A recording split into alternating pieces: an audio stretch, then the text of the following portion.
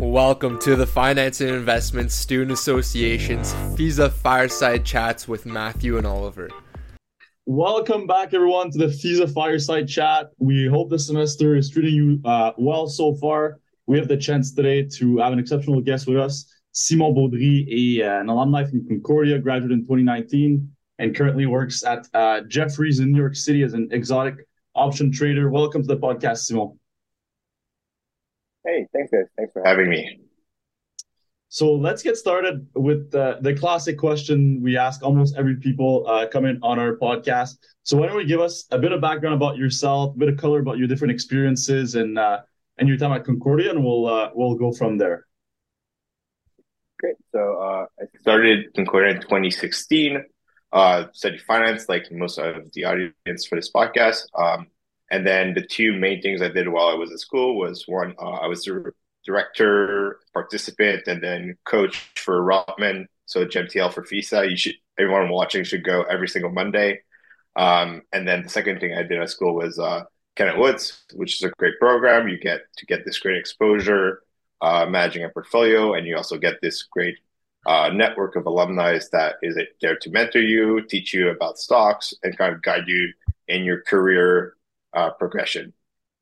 And then during school, I interned at PSP Investment, which is a Montreal-based pension fund. I was on their trading desk, so I got to see all the action happening a day in, be kind of like seeing all the trades that would happen from PMs, see the traders executing them, trying to trade large size in the market, and try to when you're a big player in the market, you're trying to not get people to know that you're out there because they're going to front run you. They're going to trade ahead of you, right? So that was an interesting part.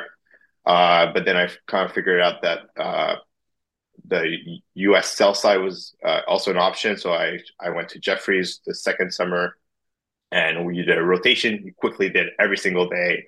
Every single week, you were doing a different desk. So 5 days in a row, you're with a team. Next week, you're with a different one. So you get to quickly get a lot of exposure to different people, what they do, from very salesy, kind of more relationship people to more quantitative. And I landed on the exotic options trading desk where I've been for now 3 years. Great. And so now maybe we can just quickly rewind to your time at Concordia and at JMSB. I'd be curious to hear, so how did you get into sales and trading? How did you hear about it? How did you learn about it? And then ultimately, how did you end up landing your first internship? Yeah, so it was kind of a very incremental process. At first, I didn't even know if I wanted to do finance or accounting.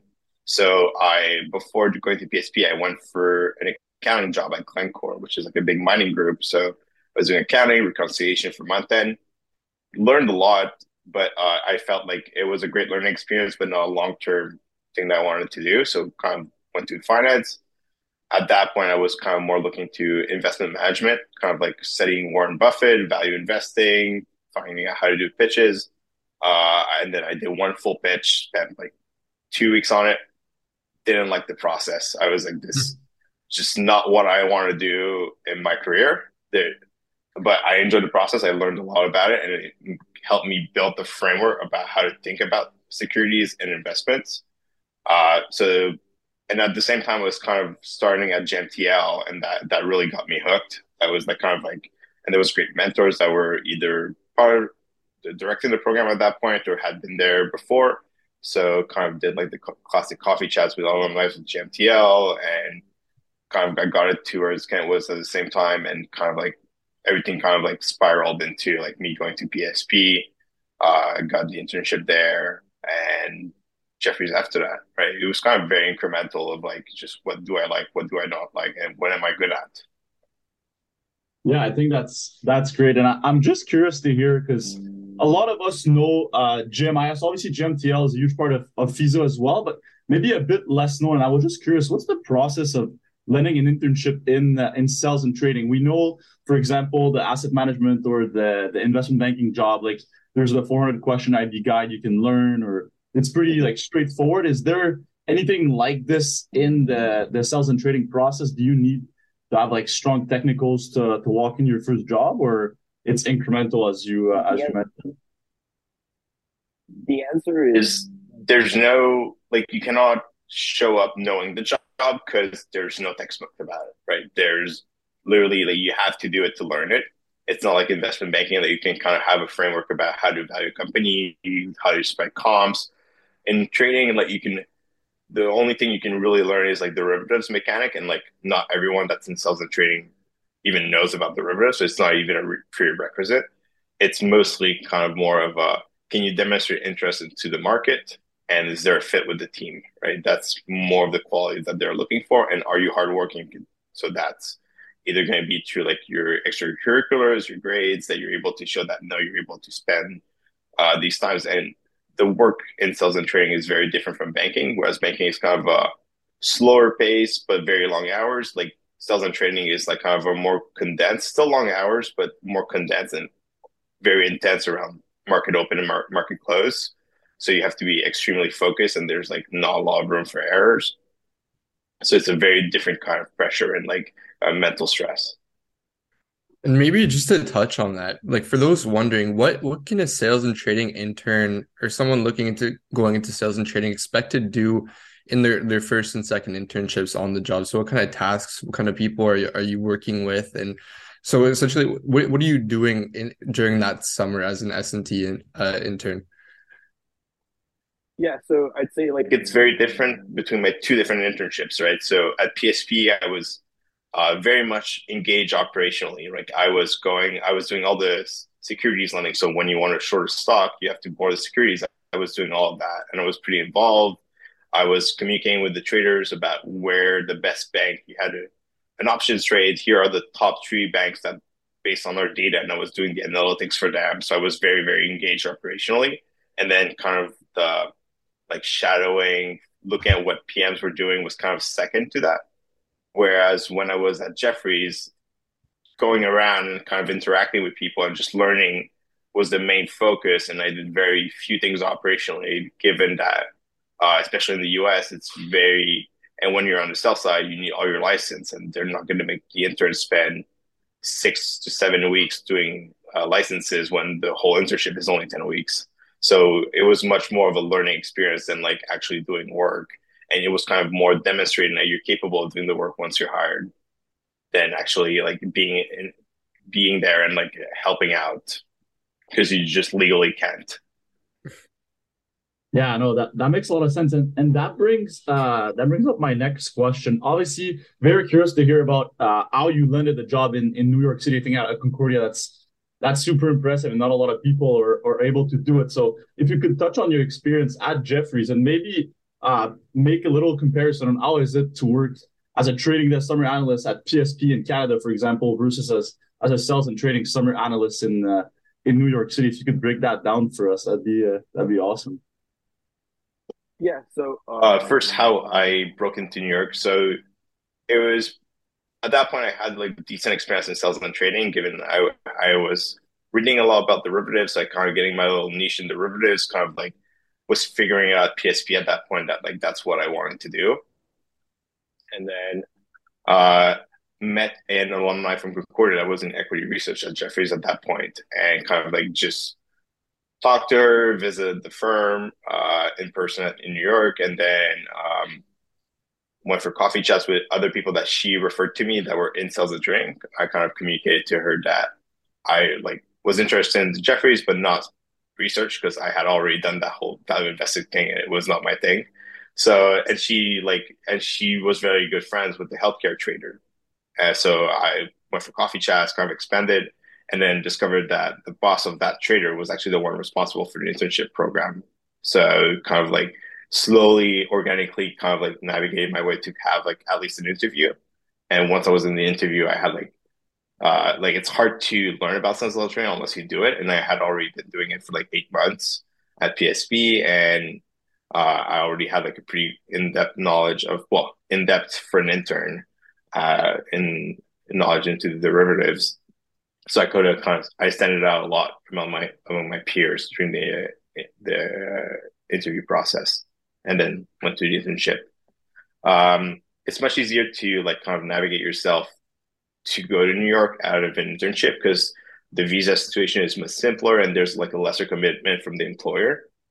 So definitely, if you're interested into New York, like going for the internship first and then converting that to a full time is probably the best bet.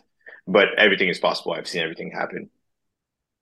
And then the difference between the two, New like New York is a lot more like heavy pace, and there's a lot of different people in a very condensed place. So if you're like kind of a more client facing role, if you're in Montreal, well, there's not a lot of people. Like there's very few banks, there's like very few people, whereas there's hundreds and hundreds of firms in New York. So there's a lot more interactions happening. So uh, you go out with clients, you go out with brokers, and you kind of navigate. Like there's a lot more interactions happening every single day, every week, and also, but the hours are also much longer, right? It just including your time in the office. I was working more in the office.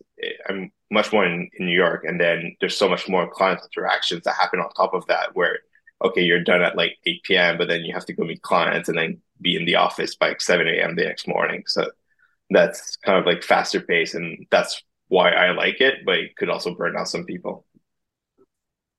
Right. And you mentioned that in your internship at Jefferies, you got to touch on a few different things and work on a few different desks. Can you just give a quick rundown of, what that actually means and maybe talk a little bit more about exotic options and what that entails? Yeah. So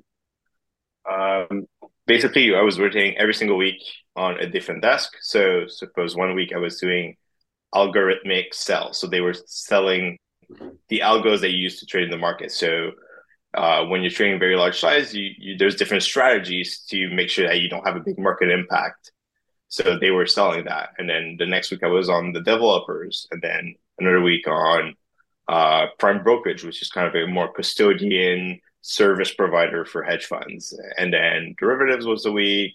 CRB is kind of this proprietary algorithmic trading that they're committing firm capital to facilitate trades on an automated basis where they have some factors and very complicated, like kind of more high level finance math to minimize the risk rapidly, kind of look at more liquid assets, correlated assets to reduce the risk and then slowly unwind the main position.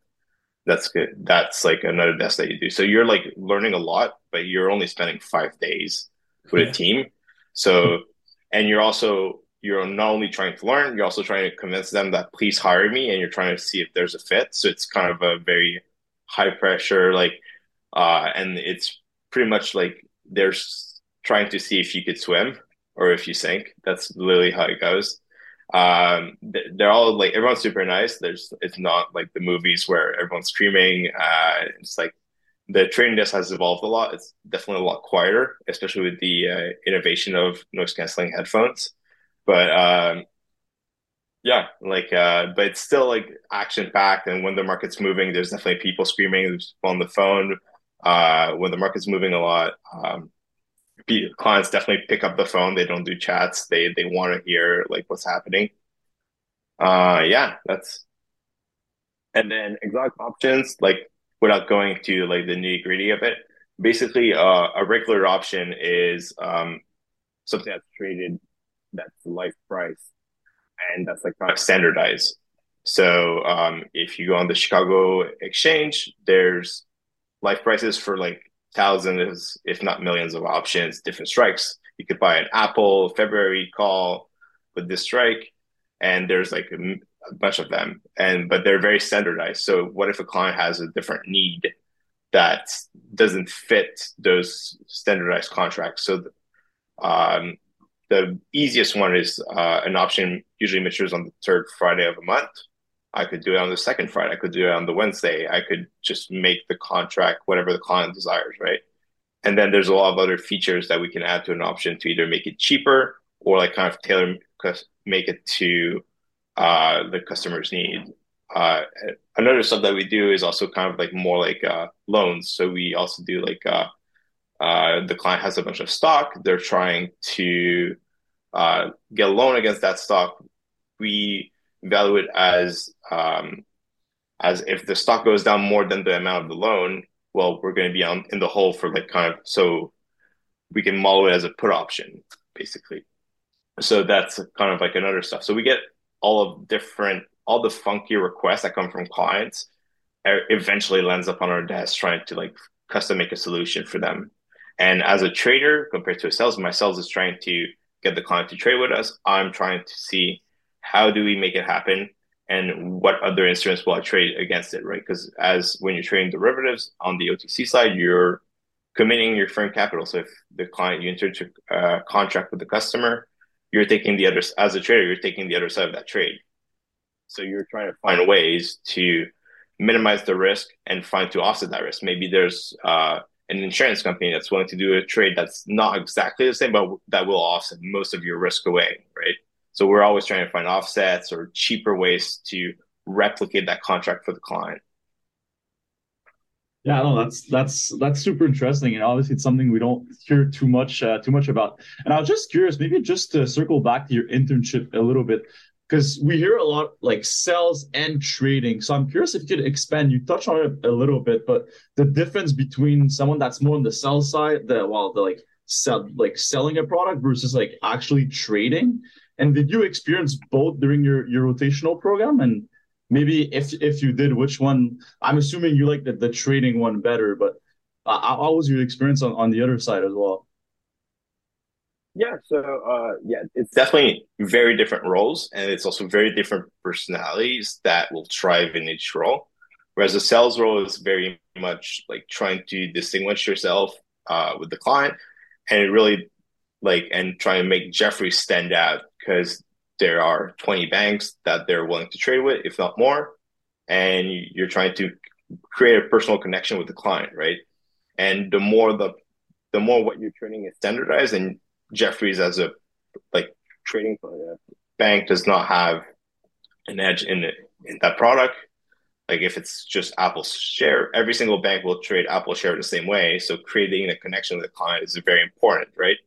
And then when you get into the more complex transactions, it's also the customer might be their first derivatives trade they're ever doing. So being able to trust you and being sure that you're doing the right thing for them is very important because a lot of them are hiring lawyers for the first time to look at the documentation. They're very blind towards what they should be looking for. So someone that can kind of guide them.